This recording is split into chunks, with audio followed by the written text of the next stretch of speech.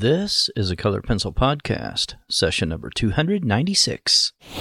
Before we start the interview today, I did want to remind you the show is sponsored by UART Premium Sanded Paper, and it's the only one on the market today to offer 7 different grades to choose from.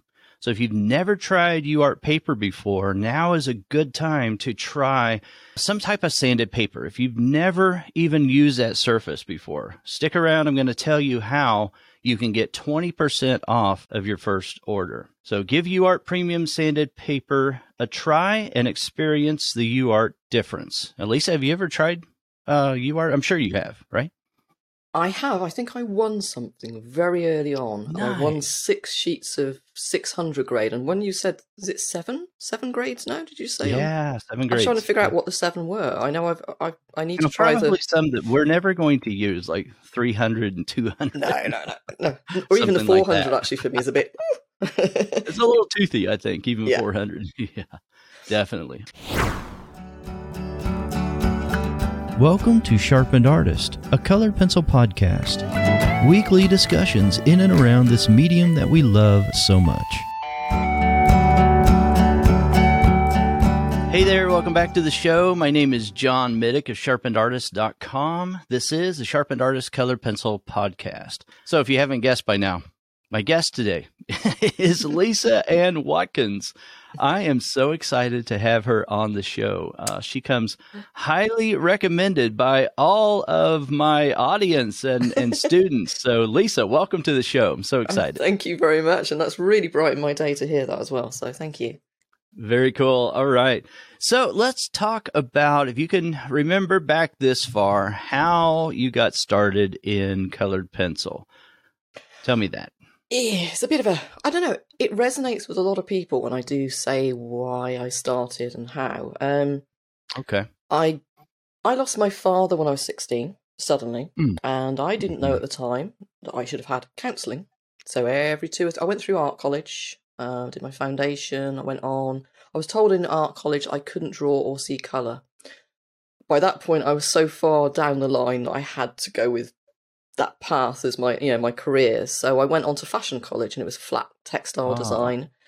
Graduated, came out, and then did costume design, bridal wear. Absolutely hated it. So by about the age 23, 24, all the passion had gone. So I just started doing a normal job.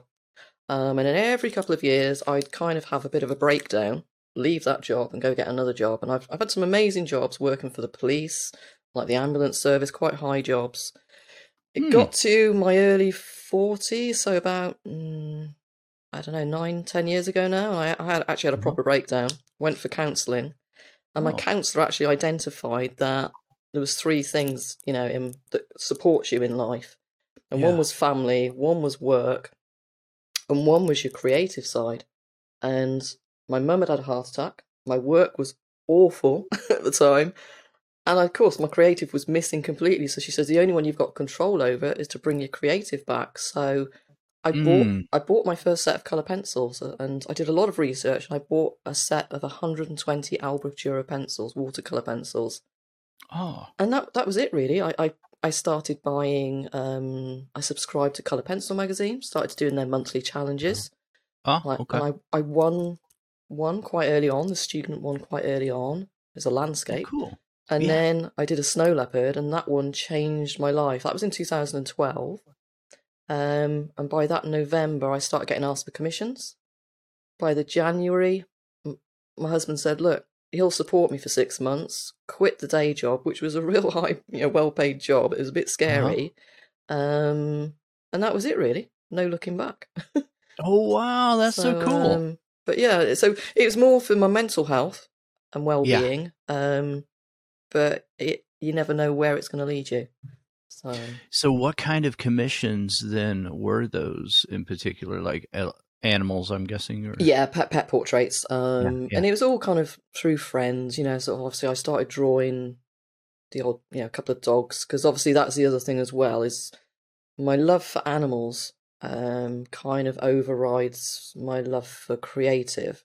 So to be able to draw animals and give something back to all the charities and rescues that I worked with over the years, that was amazing. Because where I couldn't maybe afford to donate financially, it meant now I could do something, give animals a voice, and then obviously go on to make a career. None of it was planned. It kind of just evolved naturally. Just sort of happened, huh? Yeah. It felt But there was sort of a path in mind. I'm presuming if you said you had 6 months to kind of try to figure it out. Kind of, but not. Yeah, it was like did a commission, and then someone else would see it, and then they'd ask you for one, and your diary starts to fill up. Yeah. And it rolled from there, really. I think I did my first solo show after only about 18 months. I think I went too fast, too quick, to be honest. That's one thing I would say to people. Why is that? Why so? I think I took 3 days off in 18 months. And it kind of set a path then of like, I was going way too fast. You were just this machine. You were just spitting out work after work. Yeah, and I did not look after my mental health or my physical well-being. So it was like, hang on. Toll, huh? Yeah, put it all back in, find the balance. And I know that's the biggest struggle, I think, working for yourself. And the reason you went in that direction is you were missing this creative side. And then it kind of it turned all the way back around again and became more of this obsession kind of thing? Or yeah. What kept you? Yeah, okay. So then when you got out of balance again. What happened? Oh, go ahead. I think when you're self-employed and you're just starting out, you're afraid to say no. And then you see these people that are starting out with commissions now with the most awful reference photos because you're afraid to say no at the beginning. And I completely see it with people, and I don't say to them anymore, go and get another reference photo, because I appreciate that they're afraid to. And it all comes with experience, being able to say no. Yeah, no doubt. That's exactly right. I remember early on, a client said to me they wanted me to draw their dog. And they showed me the reference, and then they talked, and it was out of focus. And then they talked about a couple of things related to it. And I mean, very, very early days. And they said, I'll even give you $40, like that was like, you should just jump at the chance, And I said, oh, okay. Well, I said, I'm not, I don't know. Let me think about that. And then I came back and I said, I'm going to have to, just pass on that. And they said, you don't like money, I guess. That was their exact words. I'll never forget that. You don't like money, I guess. Like, okay, that is interesting, because I already knew that was really, really low. Yeah.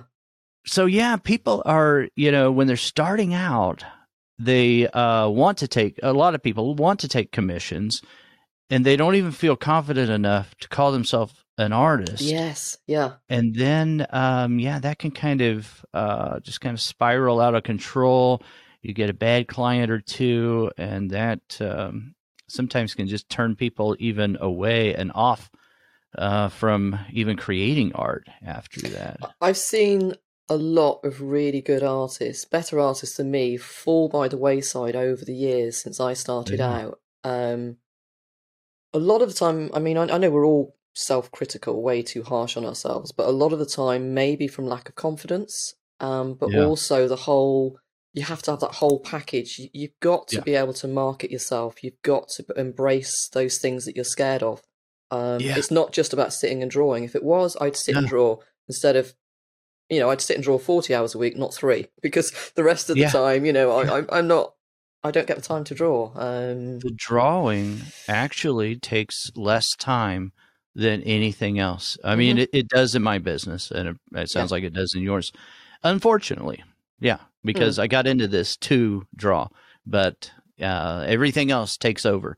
And unless you are doing a business for yourself related to art, like you and I kind of do, I don't, and I'm not criticizing anyone, but I don't think they quite understand that it dominates your time. And it's not like working for a corporation where you're protected from a lot of these ancillary things that others do. You do it all. You're doing every single thing. Yeah, and there's no, like you say, when you work for a company, you go in, you start work at 9 a.m., you get your lunch breaks, your dinner breaks, you get your holiday pay, your sick pay, and you go home at 5. And you go home and you can forget about work to some extent. Yeah. But nowadays, let's say, I guess, like same with yourself. I mean, you're over in America, I'm over here in the UK. We have to try and correlate a time when we're both awake, and, Right. so we can talk. But Right. you've got clients in Australia and all around the world. It's a it can be a 24/7 thing. And if you if you don't say no, then you can be up trying to please everybody all of the time. Right. And emails and requests for things, they come in non-stop. I totally do, yeah. But it bothers me. It weighs on me. And I'm just like, I wish that I could respond to every single person, and not just respond. I wish I could respond with a video and give them specific instructions on every little thing. I do that once in a while, but I can't do it for everyone. Do you carry some guilt? Do you feel a bit guilty? Because I know I carry guilt. Big time. Yes. Constantly feel guilty. Yeah. It's hard. Yeah. And I know, because you don't know. I mean, I when I wake up and I have no emails, which is rare, I go, phew. And I check my messages, and like I've got a few things to respond to. I think, amazing, I've got half an hour of time, I've got to give up. But sometimes you think, oh my God, that's going to take me 3 or 4 hours to get through that. And you sideline it, and then you're not avoiding people. No, I never get it done. I know. I have to. The ones that bubble to the top are, complaints. I can't get logged in. I can't do this or something like some kind of complaint, or I would like, more time on this or whatever, some kind of complaint. It's putting out fires, and I feel bad about it. Yeah, obviously it's. Well, I've roped my husband in now, because we've moved house in November. Finally, we're selling a house during COVID. Horrendous. Don't do it, anybody. It fell through twice. We finally moved across country, got the new studio, and of course he had to give up his job for us to be able to move. So now he is kind of working for me. I'm trying to set him up with his own thing to do, but getting settled though a little bit. Kind of, yeah. It's hard because you can't go shopping because we're in lockdown. We can't buy anything new for the house. We can't do anything. We can't get anyone in to do anything. So the studio's kind of together. Yeah, that's good. Yeah, so he's doing a lot of my firefighting for me now anyway. So he's helping quite a bit. So good. That's a huge asset then, I'm sure. So you moved to, we're complaining about owning our own business, but I got to tell you, I would not give it up for anything. I would not go back to a corporate job. I'm sorry. I know. It's not going to happen. I know. It's rewarding enough. I'm going to stay. But like we were saying earlier, sort of there's so many ways you can diversify. There's so many angles you can go and tangents you can go off at. If you're not happy with one path that you're on, there's others that you can jump onto, or you should be following a few at the same time anyway. I think putting all your eggs in one basket, especially in the current situation, is not a good thing to do. I love that. Hey, Lisa, let's dive in and talk about that as a little bit more. I want to do that. First, before we do that, let's talk about maybe the progression and shift in materials. So when you started out, you were using watercolor pencils. Mm-hmm. What surface were you using in the early days? I bought 2 or 3 because there wasn't many Facebook pages. There weren't many groups. There was nothing really out there at the time. And I'm one of those, even though I teach others and they follow my tutorials, I've never, ever done that myself. I've never watched videos or things like that. I just I jump in. The watercolor pencils, the watercolor pencils, I didn't have a clue what to do with them, apart from I was too scared to add water for the first, 18 months. And then I braved it, but pastel mat was my thing. I started on drafting film, then went over to pastel mat, and I loved it. You started on drafting film. That is so interesting. Yeah. I think I tried a few because you saw pictures of what other people create online, and and I know people still do it. They go, "Oh, all I need to do is buy that paper, those pencils, and I can create magic like that." I'll create the same artwork. Doesn't work like that, right? No. But you have to find that out for yourself. Yeah, you do. I cry a few tears. Try a traditional cotton kind of paper either, though? Or I did. I've got so much here, and I'm going to go back to it now that I'm a few years down the line and I understand things a lot better. I've got the Bristol board smooths, I've got the vellums, I've got so much here. And even this week, I was going to dig out. I've got some of the Lightfast paper. I'm going to have a play because it's the opposite way. I know when people come to my workshops, if they've used smooth papers and they're coming to me to learn how to work on textured papers, I have to say to them, leave everything that you know at the door. We're starting from scratch, because it's complete opposite. So yeah, as long as I can retrain my brain to sit and work on a smooth paper, I'll give it a go. But I don't know. But so you were on these non-absorbent surfaces in the beginning, and you just stuck with it. It's like, I'm just going to kind of stick with that, huh? Or did you switch? You were non-absorbent. Do you mean like drafting film and pastel matte? I mean, you just kind of stuck with those, or did you switch? I find the pastel matte absorbent, because I mean, I use inks on it and everything, and I love the way that it works, a bit like blotting paper, and you're out of control a little bit. It loosens my work up a bit. It does have that barrier on the back, and then it is supposed to be a non-absorbent, and then it will dry. It takes a lot longer to dry. It does. Yeah. It's again, but not as long as like some of the sanded papers. It's slightly quicker, I feel like, than some of the sanded papers. Yeah, I think, like I say, it depends on where you are. I know I had one person once at a workshop, she stuck it on a radiator to dry it quicker, and I was like, no, you've got to let these things do it naturally. You can't force speed it. That up. I know. Impatience. But yeah, I think, I mean, like I say, you mentioned the UART at the start. I've got the UART black here to give a go. I've tried the other, normal UART. Beige, yeah. I love Colourfix Smooth. I find that is beautiful to work on. And Suede Matte Board. I absolutely love Suede Matte Board, but it's one of those... different colours, or just... what? Yeah, I think that's part of it as well. I love all the different colours. It comes in a lot of dark, rich colours. Very cool. So you said you added water then later on to watercolor pencils. And then how did the pencils themselves start changing in your... studio? I mean, did you start incorporating? I started looking online, and you see people, and you just get used to these terminology. And I knew the polychromos matched the Albrecht Dürer beautifully, for the palette, the color range. So I bought those next, and then obviously started using the Albrecht Dürer for my base colors, my base painting, and then the polychromos over the top for a much more, I guess, like almost. Were you adding water then? No, but I have done, and I know you have as well. I think, haven't you? Yeah. And that surprised me how much they do move with water. Yeah, exactly. The polychromos in particular. Yeah. It's kind of interesting. And then, over the years... people will just swear that doesn't work. I keep talking over you. I'm so sorry. No, that's absolutely fine. I'm the same. But no, it does. And even when you show them, they still don't believe it. I know. It's just like me with wax paper. I don't believe that will remove colored pencil, but everyone tells me it will. I have some wax paper over here I'm threatening to use. I've not tried it, but everyone says, yeah, it'll remove colored pencil on your surface. Like, okay, I'll try it, but not yet.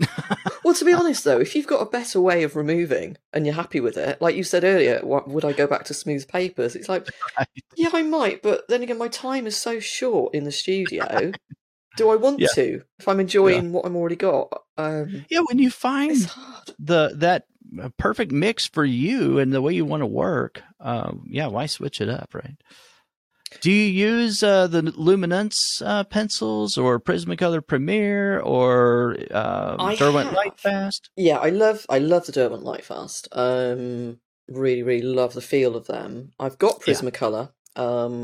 I'm starting to pull out the odd ones. I've got a new thing going on at the moment. I've done a big poll out in my with my patrons and my students. And what we've been doing over the last few weeks is everyone been asking me for years, which can I put a list together of all the pencils that I use, put a kit together. Yeah. And I'm like, well, that's just one person's opinion. So I'm pooling, I'm getting all of them to put input in as well. What's your top 5 most used luminance for fur? Or your Pablos and your polychromos. Cool. So we've been putting together a big list. Yeah. And what's your 3 favourite blacks and whites and why? Where do you use them and why? When? So next week, hopefully, we'll get that list together, and that'll be a real good tool for beginners to say, well... That sounds like a fun idea. Yeah, and it's a resource then, isn't it? People can dip into rather than feeling like the rest of us, we all go out and buy these huge big sets that we never use. Yeah, I love that whole idea of crowdsourcing as well, because there's more power in a group than disseminating info from one source, one person. Yeah. That makes so much more sense in my book as well. I love But with that. the luminants, one of my things this year is to make friends with them. I've had the whole set for years. As soon as I put them on pastel mat, you remember the thing with like scraping your nails on a blackboard? That whole, that's what they do to me. They scratch a little bit and they make me go, oh, and I'm thinking on my tutorials. Some of them scratch more than others too. Yeah, and I go, I can't be on the recording, with the video going, oh, every time I use illuminants, but I'm going to make friends with at least 5 or 6 of them. Well, I'll tell you, they're very friendly. You will take to them very quickly. Good. Yeah, I believe you will. And now I've had the input from others, I know which 5 or 6 I'm going to pull out as well. So very good. Yeah. Yeah, some of them are creamier and softer than others as well, So that's what I've noticed. In some batches, you'll get a few of the colors that are creamier and some that are harder, than others. Because I've been working, even though I'm obviously an ambassador for Derwent and Faber-Castell, Karen Dash approached me before Christmas to help develop one of the current ranges of nice. other materials. And because I then got to deal with the main guy, in the development department, I could start asking him questions. So the last question I've got for him is, why are some of them scratchy? What part of the process makes this happen? So I'm going to try and nail you down. What if you had to pick like the materials, pencils in particular, and paper or surface for a new person beginning today in colored pencil? What would you say to them? What would you tell them to go get? I would tell them that go and get a set of 12 polychromos, and probably pastel mat, but it depends. I'd also probably say get a sample of papers and play with them. Understand your colours. You can mix and create pretty much anything from that set of 12 polychromos.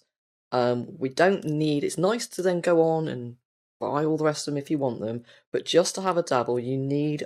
I think you're hindering yourself when you're starting out by not buying the artist quality pencils and a couple of really good supports, because you will look online and you will get frustrated because you're going to fall short. People with years of experience can go buy a set of Crayola, a piece of cartridge paper, copier paper or something cheap, and their skills and techniques and knowledge over the years means they could probably create a really good piece of artwork using cheap materials. But when you're setting out, I think just invest in a few open stock or a basic set of 12 pencils that are in the artist quality range.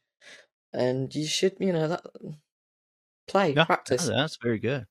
Yeah, and don't give up just on the first try or attempt. Yeah, don't overwhelm yourself by trying to create a masterpiece, because all those first pieces, and even now, years on, every piece I do, I learn from. Sometimes I learn a lot more, and sometimes I kick myself, so I'm thinking, I already knew that. Why did I do that again? Why did I do that again? Yeah. But when you jump from one medium, like I'll go to pan pastels or I'll have a play with inks, and I'll always come back to my pencils. But when I go from pastel mat to drafting film, I'm like, whoa, can I draw? Did I ever draw? Did I imagine I could do this? But then it all comes back. So when you're starting out, it must be so overwhelming because there's too much to choose from, way too much. Yeah. And what I've seen happen, I'm sure you've seen this as well, is people just give up on the medium and they switch mediums like crazy. They're just like, I guess this one's not for me. I gave it a month. It's like, okay, you just barely started, Maybe that's all it took for them to know that it's not for them. But I've seen it where, they're on to like 5 different mediums within a year. It's like, you have not given any one of those a chance. It takes a while to cultivate some skills. And I think, to be honest, that possibly could reflect in their life in general. That maybe they're quite erratic. Some people, but I do feel with colour pencils, you do need to give it time. Yeah. You need to be patient. You need to be not too hard on yourself as well. Right. But it's a tough one. I quite like the fact that it's quite slow. It's therapeutic at times, frustrating at other times, but it's sort of I always come back to it. They're nice and clean. That's what I like. Yeah, definitely. I want to take a moment here and pay the bills. I want to remind you that the Sharpened Artist Color Pencil Podcast is sponsored by UArt Premium Sanded Paper. It's the only sanded paper on the market today to offer 7 different grades to choose from. So you remember hearing from Lisa earlier how that she said that the 400 grade on a sanded paper is just way too thick for her, too much tooth. So I think it's really awesome that UArt has unique differences in mind whenever they're designing their sanded paper so that you can choose the exact grade that fits your particular style choice. All right, so go over to the show notes. There's a link there for you to get 20% off of your order of UArt Premium Sanded Pastel Paper. I've also got a link set up for you over there where you can get a sample trial pack for free. We thank UArt Premium Sanded Paper for their support of the Color Pencil Podcast. So are you working in other mediums a whole lot? I mean, you mentioned pen and ink. Obviously, I work with Pan Pastel because I developed a range of colours for them. Like the artist set I've got for animals. Cool. I've got an animal set, but it's for beginners. So obviously you've got Jason Morgan who's done a set that's got primaries, black, white, and that one's brilliant if you've come from an art background and you know how to mix your colours. The one I've put out kind of matches my most used polychromos, etc. So it's got one in there that's close to dark sepia. It's got one in there that's close to dark indigo. Nice. And from those 10, you can make most animal fur as an underpainting, and you don't have to mix and be consistent. It's already mixed for you. Oh, that's brilliant. Okay, very cool. So yeah, I dip into Pan Pastel. I've done some pastel work recently, mainly because people were pushing me, please do some tutorials. But I still like my colour pencils, so... Yeah. So do you find then that using pan pastels and colored pencil, that combination works best on pastel mat, or is there some other surface that you think is... Personally, yes, I do, but I've seen other people using some smoother papers, so that is one of my things I'm building up. I think I'm going to find a bit of time and just give that a go as well, because I'm not sure how they're getting their layers down, but maybe it's super fast. Oh, I've got dogs barking. I didn't hear Just them. I mean, they may get into the audio though anyway, but I'm not sure. I didn't hear them though. In case John doesn't edit it out, I've got 5 dogs here. They've had treats. They're supposed to be napping now. It's supposed to be afternoon nap with the husband, but they might be... That's all right. We're not going to worry about it. We're going to roll with it. We're going to roll with it. All right. So very cool. That's interesting. So do you recommend then that when people are starting in colored pencil that they should maybe also attempt the pan pastels a little bit for backgrounds, or what do you think? Or wait on that? I think people that so you usually start out doing your pet portraits with no background, or you've got the nice toned coloured papers and that sets it nicely. Then you see the people wanting to transition into doing detailed backgrounds, but it's way too much to do all in one go. Pan pastels, I mean, I've done a colour pencil version with a background, and then I've done the same one using pan pastels. It's quarter of the time. It takes a quarter of the time to do the background, so you're saving a huge amount of time if it's a commission. The effect that you achieve is exactly what I'm looking for. Why am I going to waste all that time struggling sometimes to get that background looking how I want it to, when I know that with the pan pastels I can get it done in 10-15 minutes and not be sat there for 2 or 3 hours. And not being 100% happy with it. Blurry kind of background. Yeah, it is. It's great for creating the NOS, and then you can do some bokeh effects, and then you can then start to maybe bring in your pencils, and then gradually build in the detail and the confidence to do it all in pencil. Right. Yeah. So no, I think it's great. It's just a fraction of the time that you would spend with pencils, and you can go over it with pencil. Yep. And sharpen up some details if you need to, even. That's the other cool thing about pan pastels. And they're quite clean as well. They're not soft pastels. Now, I've got loads of those I started out with, but they're just so messy. Oh, Yeah, they're totally different. If you've never used them before, they're totally different in consistency. You don't have all that dust. You don't have any dust with no. pan pastel, I so have, it's so nice. yeah, obviously I haven't been ill last year. I have to be really careful now. I can't use solvent anymore. I instantly get a reaction and I can't talk. My chest, instantly seizes up. Pan pastels, I don't get that at all. So there is, for anyone who's worried about, are they too dusty? No, Yeah. no, not at all. Not unless you Yeah. start grinding them up and blowing them in the air, which you're not going to do. So, Right. Let's talk about teaching. You obviously love to teach, right? yes, yeah. Big part of your business. Mm-hmm. So talk to me about that. Were you wanting to teach when you started, or were you just thinking, "Oh, I'm going to do that"? So you started in 2012, pretty much, and then a few years you were doing commissions. And when did you start teaching? I can't remember what year. I think how it started would be, I guess, around 3 or 4 years in. Anne Kohlberg, as she does, approached me to do a step-by-step for the magazine. Okay. So that would have been the first one, and I created like a watercolor pencil tutorial of an Australian Shepherd dog for Anne's magazine. Okay. So that was my first thing at actually creating a step-by-step. Before that, I didn't even know what a line drawing was because I just got stuck into art. I don't know terminology. I just get on and do.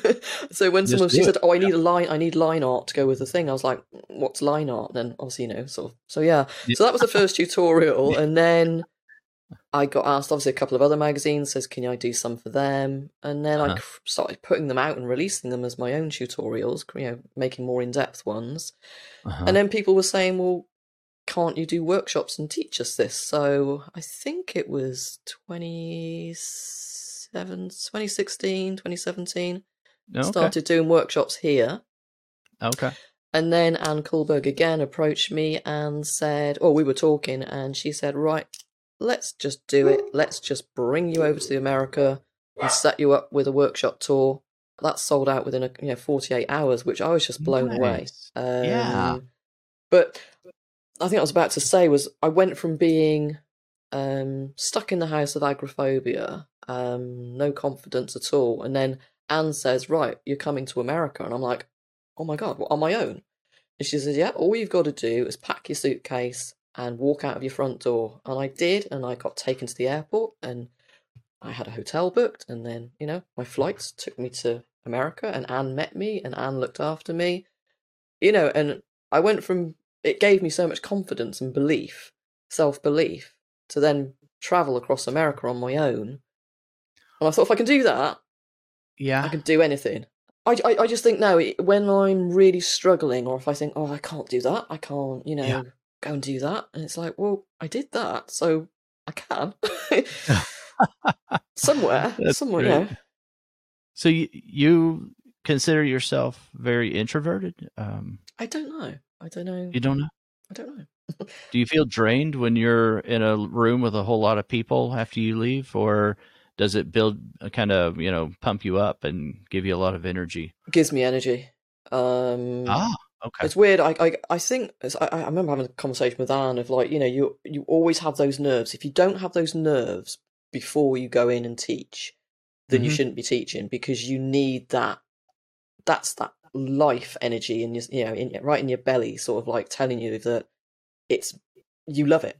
You're passionate. You're nervous. The fear, I guess, is I don't want to let anyone down. I want to make sure that I'm at a workshop. I give everything to everybody that they need. I don't want anyone going home at the end not getting what they wanted. I'm sure they get that and more with your workshops. I hope so, yeah. I mean, I think when you've had it knocked out of you by your own tutors years ago, you want to make sure that you doubly or trebly encourage people to carry on that path, I guess. So yeah. So that has been a lasting effect. Yeah. That you feel like you were just really put down a lot. Yeah, and it doesn't bother me. I did try and track my tutors down to say, "Do you know what? I didn't turn out too bad. I'm doing okay, thank you." But I couldn't find them. But yeah, I do know that a lot of others, when they come on my workshops, I listen to the conversations going on in the room, and I hear people saying that, yeah, they're now in their 50s, yeah, the kids have left home, they're fed up with their job, they want to get back to their art. They all started out doing art, but were told that they weren't good enough, so they gave it up, Right. just like I did. And it makes me angry. But I'm just glad that they found it at some point. So Right. Yeah, and the other thing I hear often, I'm sure you do as well, is people will, they'll talk about just how sad they are that they left that side of themselves alone for so long, that they did not explore this creative side for 20, 50 years in some cases. And that is just so sad to me. I did the same thing for 20 years, 25 years. I didn't do any art at all.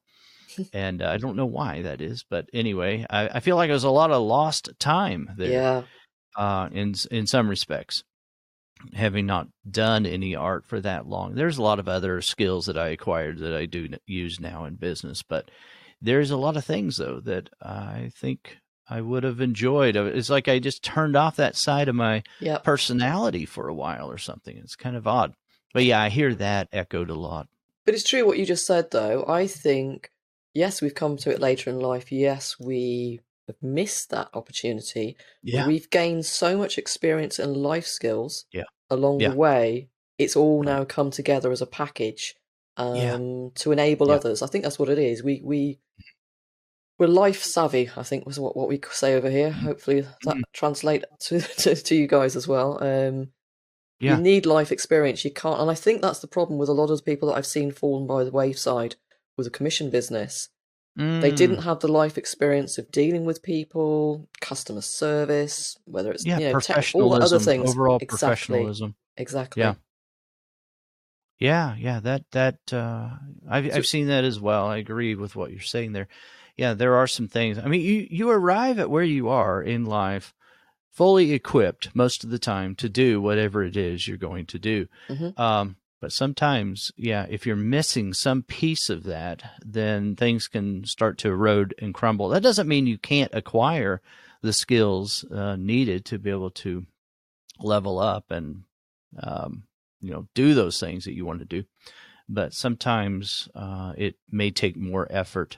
Yeah, I totally agree with that. You'll see someone who may be in their early 20s and they don't have life experiences that you get when you've, just got some years under your belt. I won't say how many in my case, some years.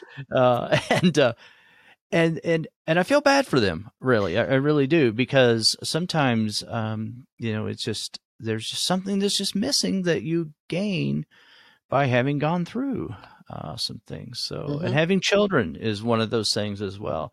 Life experiences, owning property, being married, all these things, they add to who you are as a person. Okay, I don't know how I got sidetracked on that. Sorry. No, but it all ties in. It's the whole thing of being self-employed. Especially now that hubby's working for me and we don't have that other income coming in, I'm responsible now for the mortgage, the bills, putting food in the dogs' bellies, buying their treats, everything is my responsibility. Healthcare, so everything, the package has to work, it has to function, but we also have got to try and find some balance at some point to make life enjoyable and art enjoyable as well. It can't all be all work, no play. Yeah. Apart from when you're in lockdown. We're not allowed to play anywhere anyway. Does a husband like his new boss? That's what I've got to ask. I don't know. Should we get him in here? Put it this way: it's very much a big learning curve. Adjusting to work together. It's a bit fraught at times. Let's put it that way, because I've been so in control of everything, letting go of some of the control and putting trust in someone else to come into my business, what I've created and worked hard and protected. I guess I protect it. If there's anything you feel negative, like you held on to it too long. Sorry. Yeah, I do. I think cutting you off. I hate this. I'm going to sound so rude. Which is I really am. Yes, I think I should have reached out and asked for help sooner. help with what? What was it that you felt like you should have let go of even earlier than you did? Just the things that are unskilled, the things that anyone can do. The things like I've got, I don't know, 30 tutorials to post, just sitting there, putting them in an envelope. You know, just basic things really that sap my time. Going through my emails, prioritizing things, doing the layouts, you know, doing my website. He looks after all of my website now. It looks great. And he's gradually picking up on more things. We've got a new part of the business we're about to launch. All the equipment arrived last week. And we're setting up a whole print side. So I used to have all my stuff printed onto merchandise. Yeah. Now I'm going to do it all myself. So we've invested a lot of money into that. And he's going to own that. I want him to have that side of the business. Oh, okay. And then it's a service we can hopefully offer out to other artists as well. We're going to see where it goes. We're diversifying because of not being able to get out and do real life events. So with let's talk about Patreon for a second. So with, that side of your business, you're producing videos, right? Mm-hmm. So tell me about that. I mean, do you produce new ones every week, every month, what is it? Every day, every year? No, what it was when I first started out on Patreon, 4 years ago, I started Patreon literally the same month I flew out to America to teach the workshop tour. Okay. Oh yeah, great timing. Why not just do a tour across America, throw yourself outside of your comfort zone, and set up a teaching channel. Yeah, let's go for it. New part of my business too. So originally I was giving 1 hour of tuition by video a month, and then a written tutorial. Nowadays, I've just finished a German Shepherd. And it was 17 hours of video. It's a 56-page written tutorial that they get. Yeah, all the bonus reference photos. We do live Q&As. We do a live draw-along session every month. But what I've done is I kept thinking, oh my God, it's the last day of the month, in 7 days. I need to make sure all of that content is out for them. They didn't. It was only me, apparently, that was worried about that deadline. They were more worried about having quality rather than the quantity. So now what I do is, okay, I'm working on the written tutorial. As soon as I've got it done, you've got it. But this month, they've got that tutorial. They'll probably have 2 or 3 little video tutorials. We're going to do like a live demo together. I try and do lots of exclusive things with them. We've done a 2-hour draw along last week. And again, I respond to what they ask for as well. So. Oh, interesting. So so you started out maybe an hour tutorials a month. So those were sped up, I'm guessing, right? Yes. So sped up, and then a voiceover with that, I'm guessing. Mm-hmm. And then fast forward to today, after several years, now you put out, like in 1 month, you put out a 17-hour video tutorial that's in real time. I'm guessing, maybe, right? Yep. Okay, in real time. And did you do the voiceover as you were drawing, or did you do that later as you were drawing? Yeah, we've changed it. Very smart of you. Yeah, I know. I've started now. Time saver. Well, you went from 34 hours or whatever the math is to 17 instead on one side of that whole editing process, which true. I know it's an inordinate amount of time to edit video and to colorize and do all that stuff. Yeah. The written tutorials take me a good week to do, and that's just it's nice, but I've got a good routine with it now. I have to be structured. But now, like the 17-hour video we've just done, I've now changed it all. It's all broken down. So if they only want to do the eye section, they can do the eyes or the nose or the underpainting, whichever thing they need to learn, they can pluck it out. We're trying to break it down into modules so that I do an introduction explaining all of the materials and why I'm using them, and why, if you haven't got those materials, I'll make suggestions, what they can use. And then I talk them through the reference photos, the editing, the picking out of your colours. Every single stage that they need to do, I break it down into sections so they can miss out sections. Yeah, they're more advanced. But for beginners, I want to make sure, a bit like the written ones, they're so long because I don't leave anything out. I want to make sure that sounds so valuable. In there. But it just saps my time. Yeah. It takes a lot of time to do that. And if you're listening today and you're thinking about starting a Patreon channel, or you're thinking about teaching over video, I encourage you to do it. But I also want you to know that no matter what you think about how long that investment of time is, I would triple or quadruple it, and start out small. Yeah. Maybe you agree, Lisa, but start out small. I think, and do something small first. Yeah, I think as soon as it all sounds really easy and like, oh, I'm just going to video it and I talk, and I'm doing. Say someone will do it on their iPhone. It's when you hit process in your video editor, and then you see it tells you 4.5 hours to edit that one section, and you just go, something inside of you kind of curls up and goes, oh my God, because you've done all the recording, the creation, the editing, and then it's like, oh, and then you've got to upload it all. So I try to explain to people, I've just finished drawing the picture, yes, but no, you can't have the video yet. Right. I remember. Yeah, exactly. There's a disconnect though. And I understand it. I mean, from students to what you're doing on the other side of things. But I remember when I went through and I just did what I call raw to rough cut. So I do have a video editor that I work with right now, but from raw to rough cut is just taking the sequence videos, putting them in sequence, and I've got 2 camera angles most of the time. Yes. So putting both of those camera angles then together, sequencing that up, pairing on audio, having that sync, and then starting to do the cuts where every time my hand's out of the frame, take that out, over 3 seconds. And going through that and looking at the amount of time that it took to do just 1 hour of a 12-hour video, and like, I'm not making any money. It's like, this is ridiculous. Oh my God. Like, mine's dog barking. Mine's every time the dogs bark, I have to hit pause. Oh, yeah. And then I set it going again. And I know that I have to, every stop point is either a dog barking or the doorbell's gone or something. Right. It's just an inordinate amount of time. So that is, I mean, that's part of the creative process, going through and doing that.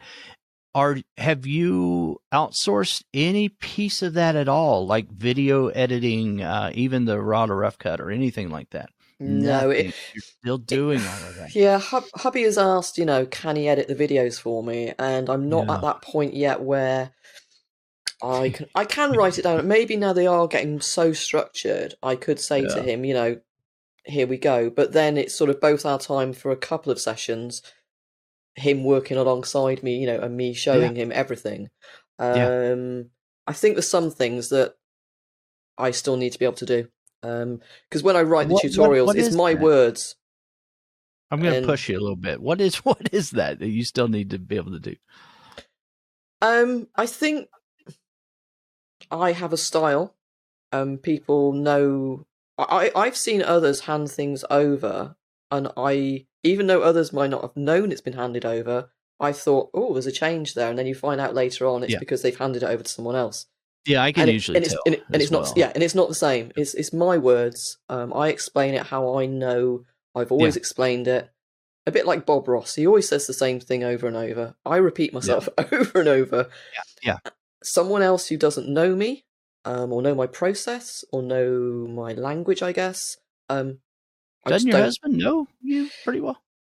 What we're going to do, John, I've just made a brand new beginner's video, and it takes you through from every single step. And I'm going to write the tutorial up next week, and we have said I'm going to give it to him and say, there you go, see if you can do it, first of all, because he's not an artist. And we're going to see if he can do it.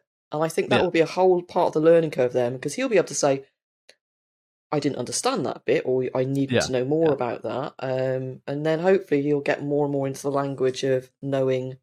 Yeah. I don't know. I don't know if that's going to happen. Okay. I'm pardon me for my candor. Are you being a bit controlling? Possibly. Yes. But because I am, and I recognize it now. I can't afford for a while. Yeah, I was like, I can't give that part up because that's the creative process. I have to be in control of that. But I think it's consistency. I think it's consistency. I've built I guess, a brand, and I have people that pay me money and they have expectations. And if I fall short, I don't want to let anyone down, and I don't want to blame anyone else either. I don't want to make, if I do something wrong, that's my problem. Yeah, I know you get it. I understand the reservations. I understand all of that. I just want to challenge you on that because I think you might be pleasantly surprised.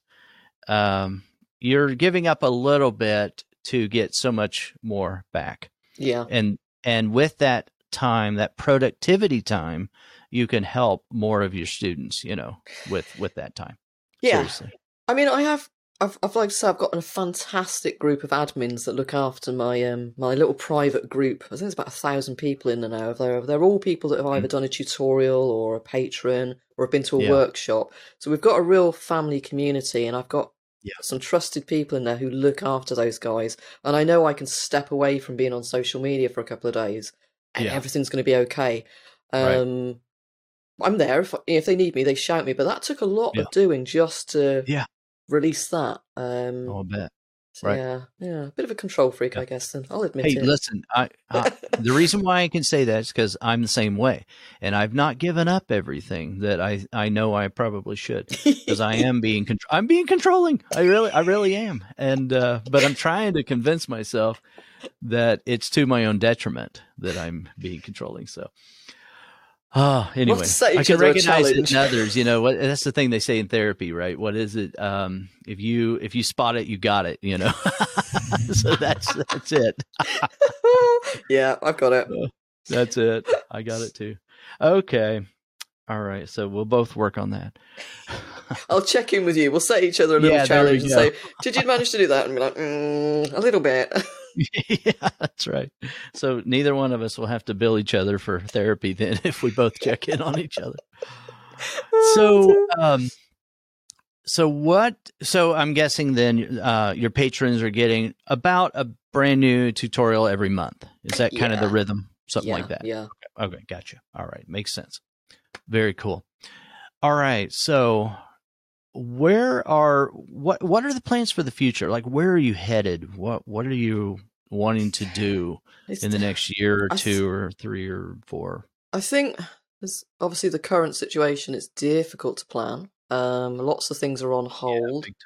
Last year I set up my new big workshops where I'm working with wildlife parks, and we are setting the scene, and we're doing the workshops now with the wild animals, and we're doing making it a whole big experience. But obviously all of that's on hold. I'm going to be doing more one-to-one or smaller groups of teaching from home as well, because I love that personal interaction. But again, that's all on hold. My book, release date of my book, because obviously Search Press. You're writing a book? Yeah, Search Press. Wow. Cool. I signed the contract over a year and a half ago. Nice, congrats. But last May I was supposed to go there, and we were doing all of the initial photography, but of course everything's been in lockdown, so I'm working on that slowly behind the scenes. That's not, I think the new release date now is 2022, about April time, I think. So they did Alan Woolett's book with birds. They put together amazing, really amazing quality books. Very cool. I was super excited. Is this an instructional kind of book? Yeah, they asked me what I wanted to do. Did I want it to be about, like a present portfolio book? And I said, no, I want it to be educational.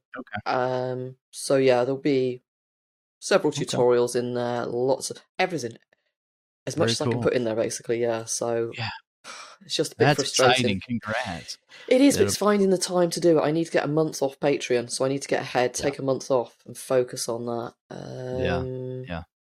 Obviously, we've got the merchandise side. I've got the GAP program as well, the guest artist program, where I'm bringing in other artists that maybe haven't created a tutorial before, and I'm coaching them and giving them an opportunity and a bit of a launch pad as well to start, teaching themselves. And then between us all, then I started obviously putting on workshops. Obviously, I flew Karen Hull over from Australia to put on a workshop here. I want to do more of that, more of enabling, I guess, and helping others to. Because I don't teach everything, I don't know everything, I don't claim to know everything, but I will I've got plenty of friends that do.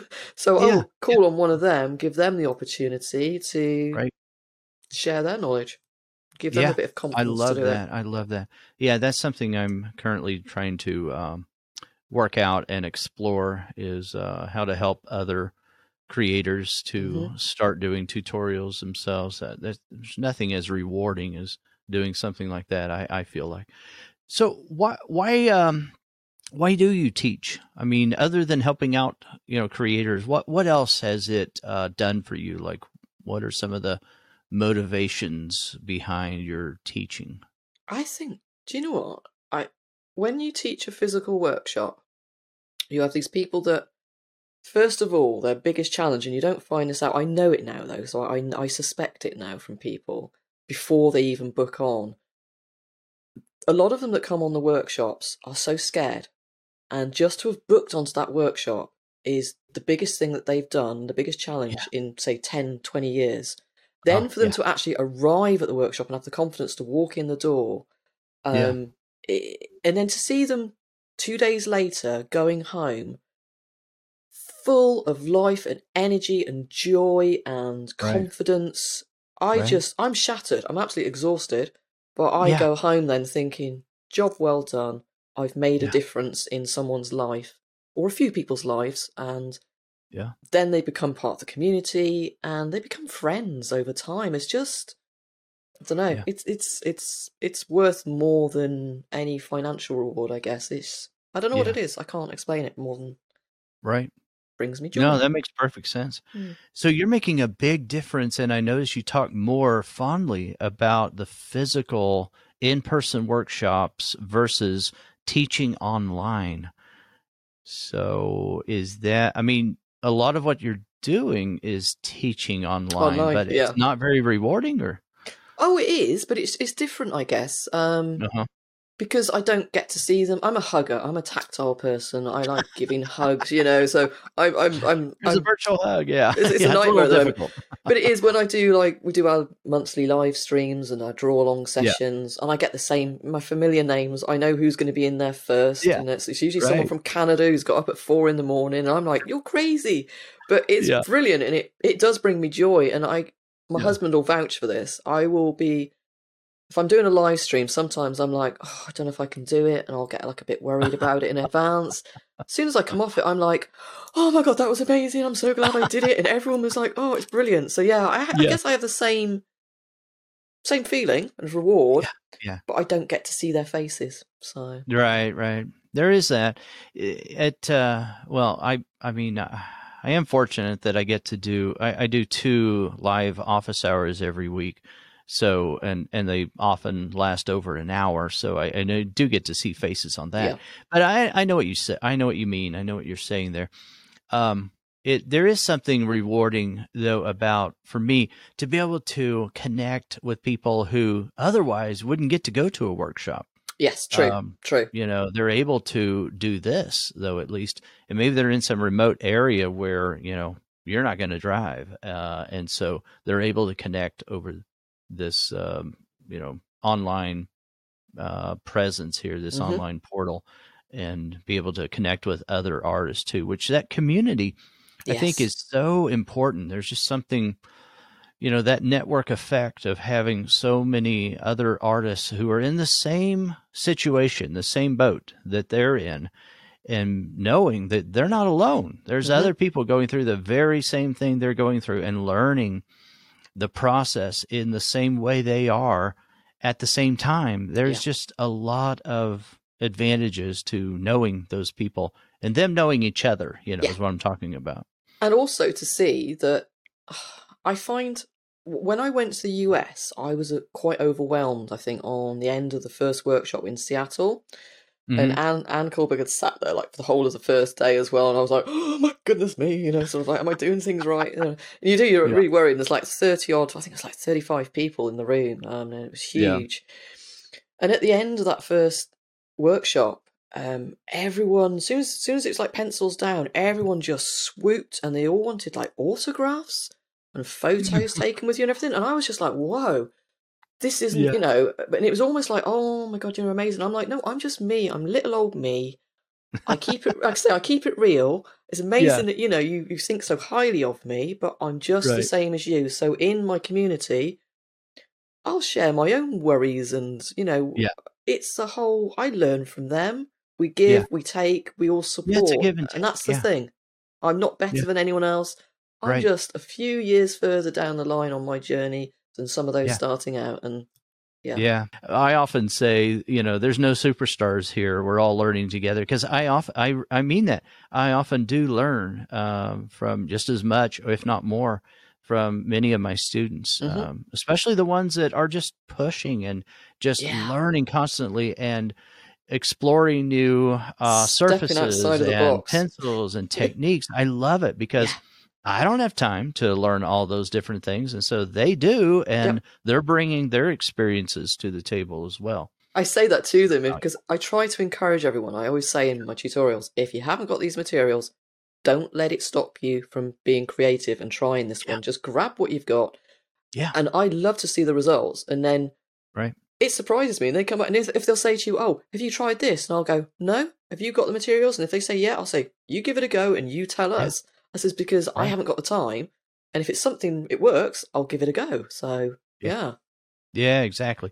Yeah. Yeah. There's so much power in the group. There really, really is.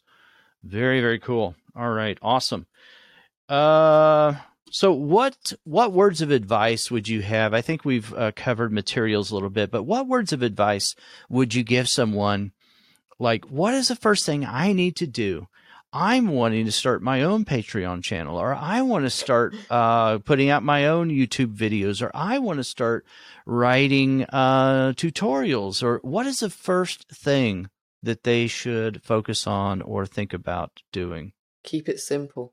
Keep it really simple. Simple. You can't, it's a bit like starting drawing. Don't Yep. overwhelm yourself from the outset. Don't try to create a masterpiece. Don't try to get Yep. every single thing perfect. It's taken me a good 3 or 4 years of trying different cameras, microphones, editing. I've made Yeah. so many mistakes. I've had to redo things, sort of like you said earlier about doing voiceovers. Mm-hmm. Just keep it really simple. Maybe Mm-hmm. limit a project to something really small. Just, I don't know, do a dog's eye or a nose. Even an eye, though, Yeah. that's about a 4-hour tutorial. So even something Right. simpler Right. than that. That's if you're thinking about it with colour pencils. Yeah. But have a plan. Write it down. Write down your little structure of what you're going to do. Yeah. You can do it using your phone. You don't need all the fancy equipment. And I'd say don't invest in tons of equipment because you don't know. You might not enjoy doing it. You might hate Yeah. You it. may not. You So may keep not. it, yeah. It sounds glamorous before you do it, but once you're doing it and you're doing it for a while, it's anything but. But the other thing is, what I often hear also is someone would be like, "Oh, well, I started Patreon, that didn't work. Gave up on that, that didn't work. I tried that for a month, and Yeah. it's like the thing I want to tell someone like that is just wanting to try something different is." Is it something you really want to do? Yeah. And if it Why are you is doing something it? you really want to do, then decide that you're going to commit to something Yeah. for a long time, and you're not going to be perfect at it, and you're going to cultivate those skills though over time. It's something that it doesn't happen overnight, It's such hard but it work. will happen if you're steady and consistent. Yeah. I've never worked so hard, I don't think, since I'm easy. So I got ill last year, so this year I'm pacing myself a little bit. But Yeah. even then, some weeks I'll be doing 12, 13-hour days. I might Right. forget to take lunch. It's a bit Yeah. naughty. But the other thing with Patreon, anyone who's thinking of doing Patreon, you have to have a big, big following. People do not find you on Patreon. They don't Yeah. look and search for you on Patreon. You need to have a big following. I waited until I Yeah. had, I don't know, about 25, 30,000 followers on social media. The following is first, I Yeah, would say. you need to follow, and then you take that following because they know Yeah. you, they trust you, and they want to Yeah. be with you. You take that to Patreon or to whatever platform you decide to launch on. Yeah. Yeah. Yeah. Well, I'll often hear people get, the cart before the horse on that, and they'll say, well, I'm trying to get my skills better before I, do something like that. And I can understand that a little bit. Mm-hmm. But then they'll act like, though, that the skill level trumps even the amount of leadership. I'm not sure what to call it. The following. The following is everything. If you're over there on Patreon and you have great skills, but no one comes over there, it's not going to help you anything at all. It won't help you at all. And I'm using Patreon as an example. I mean, I'm not on Patreon, but I mean, that's just an example. You can do it, you can create your following anywhere and then ask them if they would like to receive more from you. And you can do that a number of places. So it's getting people to learn, they need to get to know you. It's not just about your artwork. It's getting to know you and trusting you. And that comes from consistency. I think my Facebook page is always going to remain. I forget to post on Instagram. I forget about the others. I'm terrible. My Facebook page is the one that helped me and got me 95% of my commissions over the years. And it's the one I've got a very loyal following. And I think at the moment there's about 1,000, 1,500 new followers coming in every week.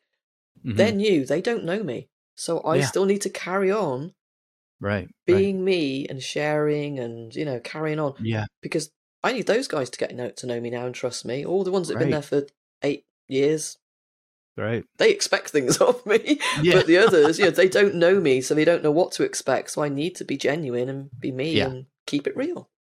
You've got to stay yourself, right? So and I wasn't meaning for that to sound discouraging at all. No. Quite the contrary, actually. What I'm actually wanting to encourage you, if you're listening today. Because I think Lisa and I are saying the same thing. If you want to do this, if you want to start teaching, it is very rewarding and you can do it, but I just don't want you to get discouraged after, attempting it for just a short period of time. It's not something that takes weeks. It takes months and years. And, but you will get there and it's very rewarding. And I'll do all in my power to help support you if I know you're trying to do that. And it sounds like Lisa will too. Absolutely. Very cool. Again, if you're going to go into teaching or whatever it is you want to do, don't make it the single one thing that you focus on. Always try to make sure that you've got other things in the pipeline, because you have amazing opportunities come along. You'll find sometimes that things will snowball and you'll have your little, I'm going to be doing some commission work, and then an email will arrive and then it'll be from a company saying, or a magazine saying, can you do a step by step? And you go, oh. But that's in addition to the commissions that are in your diary. And then you'll have a company will say, oh, will you work with us? And it's like, oh, yeah, you get excited about all these things and you'll keep saying yes and bringing them in. But remember, with each thing, try and have an end goal. Which one's bringing you joy? Which one, actually, I don't feel comfortable with that. Yeah. Don't be afraid to let some things go along the way either. You don't have to be everything to everybody all of the time. Yeah. I've been super, super guilty of that. Made myself really ill. And that's not part of the plan. I love that. You don't have to say yes to every opportunity. Yeah. Sometimes an opportunity can become a nightmare. It doesn't mean that it's a great thing to do just because you had the opportunity. I love that. Yeah. And that overarching idea that you're hitting on there of, spread out, don't have all your eggs in one basket. Spread out these sources of revenue so that you can, kind of bulletproof what you're doing. And one thing I won't give up, my husband's like, I know it's been a bit different over the last year. I will not give up doing my physical exhibitions. I'm a member of several wildlife societies. Obviously I support rescues and that behind the scenes. I will not give any of that up because that's why I did this. The overriding factor is, yes, I teach. Yes, I do this, and people have different, I don't know, not visions of me, but, that they have different opinions or they see me slightly differently because I seem to have lots of different hats. But the overriding thing for me is I'm an artist who loves animals. And if I let go of that, I don't see what the point is. So I still do my part of your so I still do my physical exhibitions. I still do my online exhibitions. Not as much, but I will create special pieces for me. It might only be 2 or 3 pieces a year now, but I keep some of it back for me. I don't I used to, well, I don't know, I say I don't give 100%. I'm maybe giving 99% of everything I do away. But do you know what I mean? But I keep 1% of creativity back for me because I need to survive as an artist as well. So yeah. That, I think that's very important. Yeah, I love that. Is your artwork going to evolve and change, or has it? I mean, is that something in the future? Are you going to branch out into other subject matter or anything like that? Any differences going to start happening? Well, John, when I stop being such a control freak and I buy back some time by delegating, I'm going to have, I don't know, 20 hours extra a week, I'm reckoning. Right. So I can get and do a bit of acrylic painting, maybe go and do some, I don't know, I love doing still lifes. I didn't realise. I did a couple of still lifes with my draw along session and it was so therapeutic. Not drawing an animal, not drawing something, you know, running or jumping, just sitting and drawing. What was it we were doing? A strawberry. I was like, oh, I love this. I was so relaxed. So I'd love to try. There's so much to try though, not enough time, but definitely. What's some final questions here, and we'll let you go. But appreciate your time so much. What does your typical day, look like? Like, are you real structured about, like, you wake up at a certain time, you get into the studio, you do certain things? How much? I mean, are you structured like that, or what? Okay, so the dogs get up at 5:30, so I get up. They're usually at the moment go outside to do what they've got to do, and they're out there so long. By the time they come in, I'm wide awake. So I'm like, okay, let's get the kettle on. And then... These are your children, right? Do you have children, or these are your kids? No, just the dogs. Just the dogs. Okay. And the husband. These are your kids. You do have. Yeah. They're so so they kind of like, then they all go back to sleep, and I'm there like, well, I might as well flip it open. First thing I normally do, and husband says I shouldn't do this, but I do. I like to check my emails. I like to check my messages because there could be someone in Australia or a student that's come in overnight or late last night in America that needed help. So I try and respond to everything, everyone who shouted first. And usually, depending on what's happened in the emails, is I then get on with the day. 1 week, like I say, I could be writing a tutorial. Another week, I could be drawing and filming and editing.